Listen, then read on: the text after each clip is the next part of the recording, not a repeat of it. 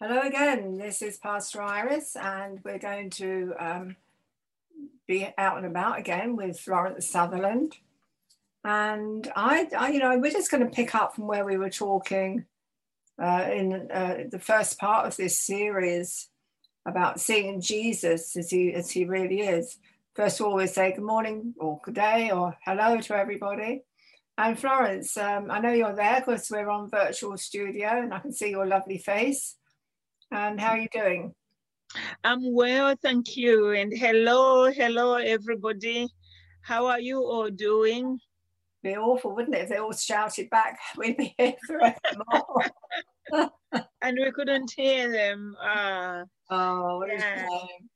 But what actually came to my mind was Revelation. You know, we're living in end times, and I think we need to see just how close we are.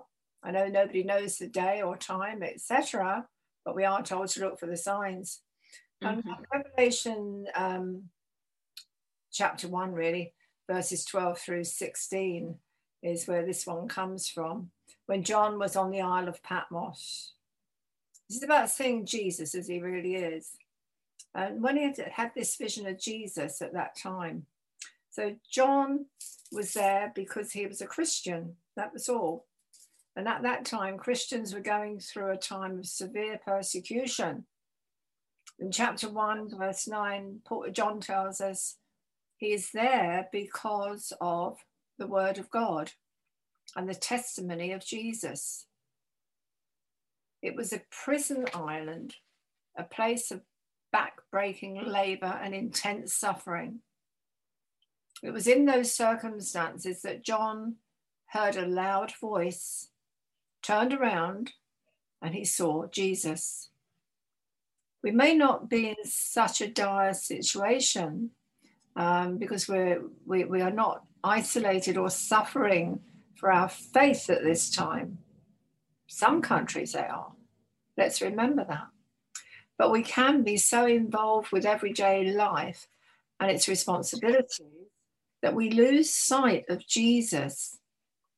So even though our love is there, we believe, we just lose sight of him. So let's look to him right now and see him as John saw him. First of all, he was dressed in a robe down to his feet. He was stripped at the cross, but now he is clothed in glory. He is the King of Kings. He is the one who lifts us up to sit with him in heavenly places. His hair as white as wool. Well, his hair was plucked out and his beard was torn from his face, but now he's glorious. Proverbs 16, verse 29 says that the silver-haired head is a crown of glory.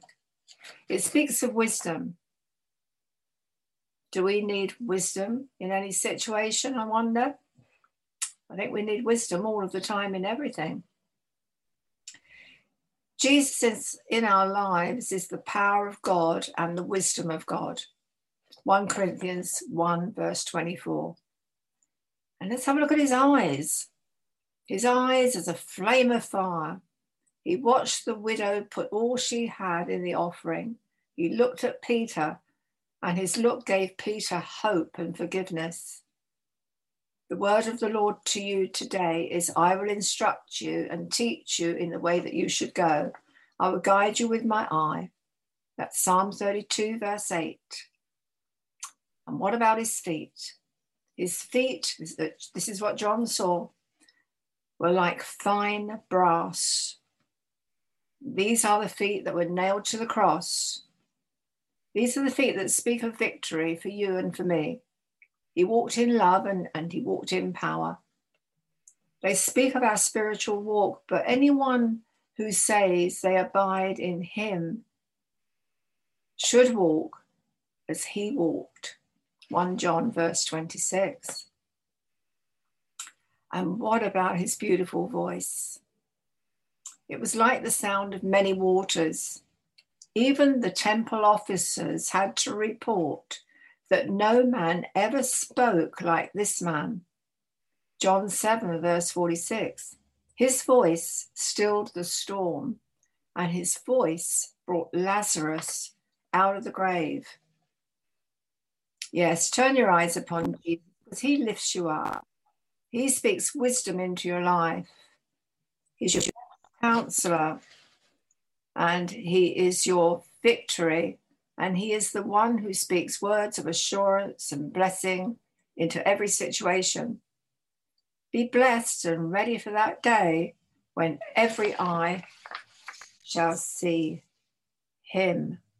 Well, I think that's a beautiful example of what Jesus is going to look like when he had been in devastation on that cross, that makes us realize that we will change too in much the same similar way. Isn't it? Isn't that amazing? We're going to be more beautiful than we are now, Florence. Amen. Glory to God. Yeah. Glory to God. I love the restoration of his body. Yeah. And it speaks of the restoration that we too are going to experience when we get to heaven. Absolutely. But, you know, I also wonder whether it also speaks of our daily restoration as we daily walk with him, you know, and because Psalm 23 talks about the Lord being our shepherd and him making us to lie down by the quiet waters, you know, to rest, you know, in quietness, regardless of what is going on, you know, for us to surrender ourselves to that practice of restoration so we can experience the restoration that Christ has for us. Yes. Yeah, I think you're actually right. It's a hard one to follow, isn't it? You know, you think, golly, it takes your breath away. But it was like the time just after his resurrection there, before he ascended into heaven, that he was seen by hundreds of people, wasn't he? People didn't recognize him, but they recognized his voice. And I thought, well, that in itself is amazing. That says enough. You know, they didn't see him as we are describing here. So there is a transformation involved, isn't there? Yes, yes, yes. You know, but what is so interesting is that John is looking at the resurrected Christ and the transformation that has taken place and all the things that have changed. And you mentioned there how his pierced feet are now feet of bronze, how his head is now a silver head. Pardon me. You know, and his voice, the sound of mighty waters, you know, that strikes me, you know. Do you think that that is why, as Christians, we must speak? Is it possible that our voices have a peculiar sound in the spiritual realm when we release it? Well, I certainly do. I certainly do. Carry on. This is interesting. Yes, because if you remember, was it in Matthew where he instructs his disciples and says to them, speak to this mountain and it shall move. Absolutely. You know, just hearing how his voice sounds, and we being his children in whom he lives. Is it just possible? Yes. That our voices sound very powerful when we speak into the spiritual realm. Mm. And when we shout, that when we do, is it the yada? Somebody was talking about praise, a shout of praise, and the power of that shout, which brought the walls of Jerusalem, Jericho, rather the walls of Jericho to the ground. It was that big shout. Yes. But there was something, it was spiritual, wasn't it? Because they had to first walk around it 7 times. And that is what is so, they didn't just go up and shout at it. No. They performed a complete ceremony there. Yeah. Didn't they? They did. They walked in obedience. They did what they were told. Walking around the wall. That's a long way around. I know. And people watching and pointing and laughing. But they walked and they continued to walk. And they believed in what God had said. And you're right. So that when they shouted, it wasn't untargeted, it wasn't random. It was a shout that had been made out of obedience to God, and the preparation for that shout had been in place.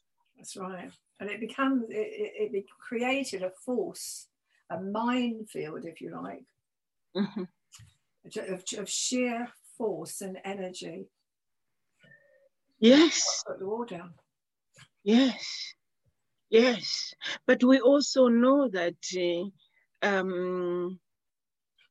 the things we speak are very powerful. And a lot of the times, what we prophesy over ourselves, over our children, and over situations does happen. Well, they say everything is in the tongue, don't they? They say that, They say life is in the power. Life and death is in the power of the tongue, the Bible says. That's right. And when people are cursing their children by constantly putting them down, that is just soul destroying. They don't realize, parents don't realize, they keep telling your child they're stupid, that they could one day grow up stupid, or certainly with a complex, thinking that they're stupid. And it is absolutely destroying. But perhaps it would be better to come back to Genesis and explain that, because God created the world with a spoken word, let there be. Amen. And if God can create the world with 3 words, it has to be that when we speak something out, it is creative and it's going somewhere to happen. Yes, absolutely. It feels like we digress a bit, but it's just the way John describes the power of his voice.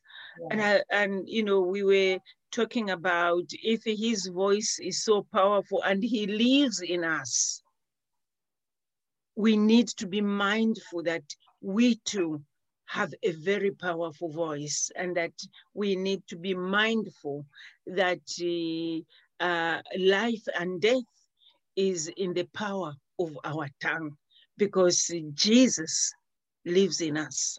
Absolutely. And yes, like you say, creation was just by the power of the word. Let there be, and there was.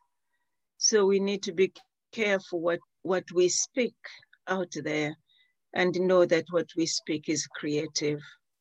Yeah. I needed to say that just to sort of clarify it in my mind, which is good. It's very necessary, because people don't realize when God also says that he doesn't withhold the request of our lips. And so if we want something, we have to come and talk to him about it and ask him about it, create it, and then believe that we've got it.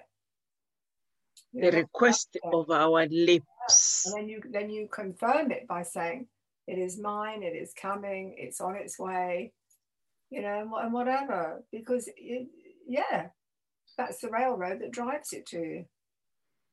Amen. Amen. Amen. But I also think that when we speak, the opening of our ears allows that word to enter back into our minds and descend into our hearts and create either fear or faith or courage or whatever it is that we speak. Yeah, that's true. We hear it and our whole psyche responds to what it hears, even if it's coming from our mouth. That's right. That's right. So in this day of COVID, we need to be very careful what we speak into the atmosphere. That's right. But we can also combat COVID, because COVID as a virus actually finished in July. The actual virus died. The rest we were saying earlier is fear-driven. And it's fear-driven to bring down the economy of every country.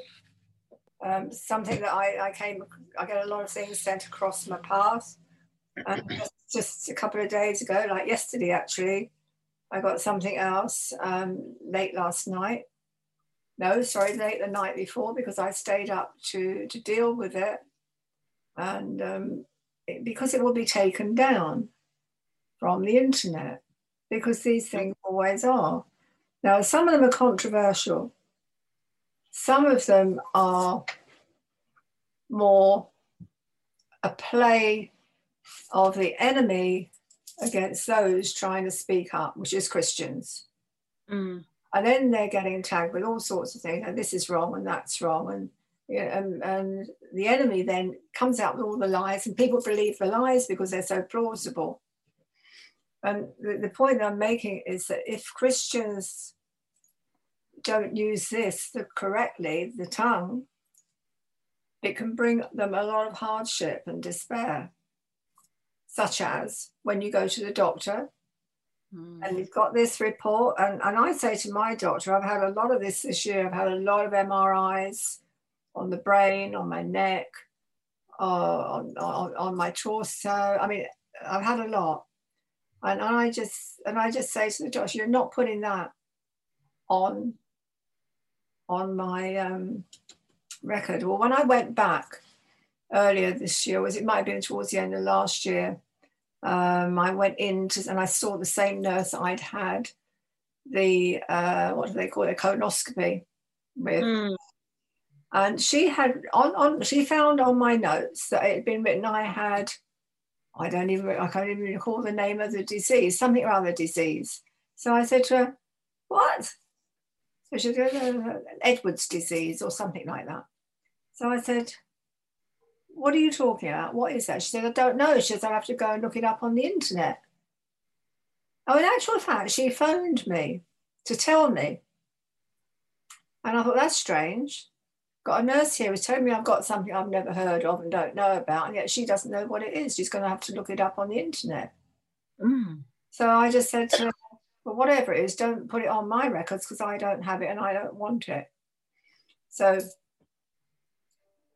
with that, when I came into the hospital for the appointment, to the checkup, sure enough, she pointed it out that this was written. Oh, I said to her about this phone call that I had got because I recognized her voice. And she thought it wasn't me, but she looked at the records and she said, it's written here. I said, is it? And she showed me. I said, right, take it out. And I made her scrub it out on my records. Nothing to do with me whatsoever. I thought that's really strange. But that's how the enemy feeds you that you've got cancer. And this, you've got this and you've got that. All the symptoms might point to it. But if we don't stand against those things right at the beginning and rebuke them, we could surely end up getting them. I know it doesn't always happen in every case, but the thing is not to doubt, not to doubt. Mm. And very much the same with COVID. But it's really a cry from the heart that God's looking for, isn't it? It's not what comes out of a person's mouth to everybody else. It's what comes out of your mouth to him. And there's something here in Psalm 61, verse 12, which I love this one. It just says, lead me to the rock that is higher than I. Mm-hmm. You know? Mm. And Moses is the first person recorded in the Bible to call God the rock, or a rock. Mm. After leading the children of Israel for 40 years in the wilderness, and the time has come for him to say farewell, he reminds them of all that God has done of them in delivering them from Egypt. And then he sings a song of praise. That includes the words, for I proclaim the name of the Lord, ascribe greatness to our God. He is the rock. His work is perfect, for all his ways are justice. A God of truth and without injustice, God, good and righteous and upright is he. Sounds like a famous hymn to me.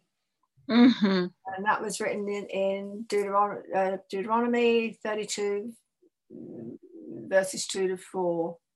Mm. The other reference to God as a rock is in 1 Samuel 2:2.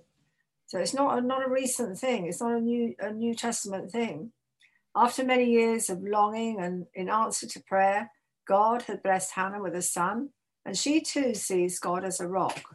No one is holy like the Lord, for there is none besides him. There is none besides you, nor is there any rock like our God. And that's where we stand today, isn't it, Florence? On that rock. Yeah. Absolutely. Yeah. Yeah. He is everything, isn't he? He is just so everything. And we have to trust. We just have to trust. We have nowhere else to turn. That's right. Apart from the rock, you know, that famous hymn said, all other ground is sinking sand. Yeah, that's right. And I think Moses recognized that. And Hannah recognized that. Mm. And I think we too, in this time of COVID, we too, like Hannah, need to recognize that the Lord alone is our safest place. That's right. That's right. Mm. And I think also Psalm 27 verse 5 sums it up really well, because he says in this one, many times in my life, this is, just the writer of this saying that they'd had moments when their heart had been overwhelmed, but like David, they found a place of security and hope in the promise that in the time of trouble, he will hide me in his pavilion, in the secret place of his tabernacle. He shall hide me. He shall set me high upon a rock. And Amen. Psalm 27, verse 5. Because today in Christ, we have a sure, firm, and eternal foundation. Yeah, yeah, yeah, yeah. We have about 3 or 4 minutes before we go off the air. I just think one more verse from Psalm 27, verse 5. In the time of trouble, he will hide me in his pavilion, in the secret place of his tabernacle. He Amen. shall hide me. He shall set me high upon a rock. Amen. That means we come right up under God's wing, because he is the highest rock. Amen. Amen. Amen. Well, it's unbelievable to think that this last session has gone this quickly. I know. They always do. I know, but that was so so, quick, for goodness sake. so quickly. Yeah. I do. Wow.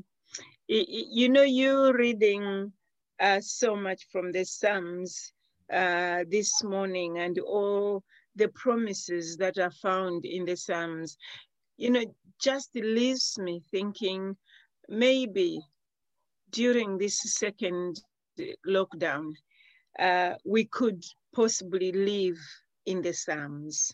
Yes, Maybe go back and just spend time in the Psalms and hear the encouragement that is there, the exhortation to trust in God and to hide in God, to lean on God, to trust God.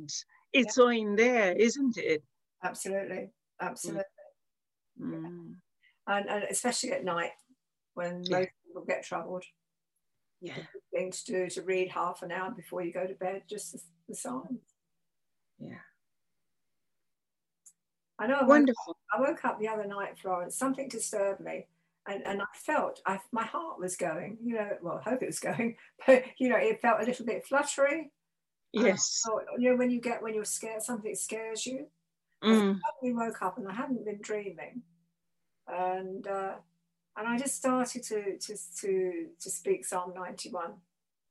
I just fell back to sleep again. Wow.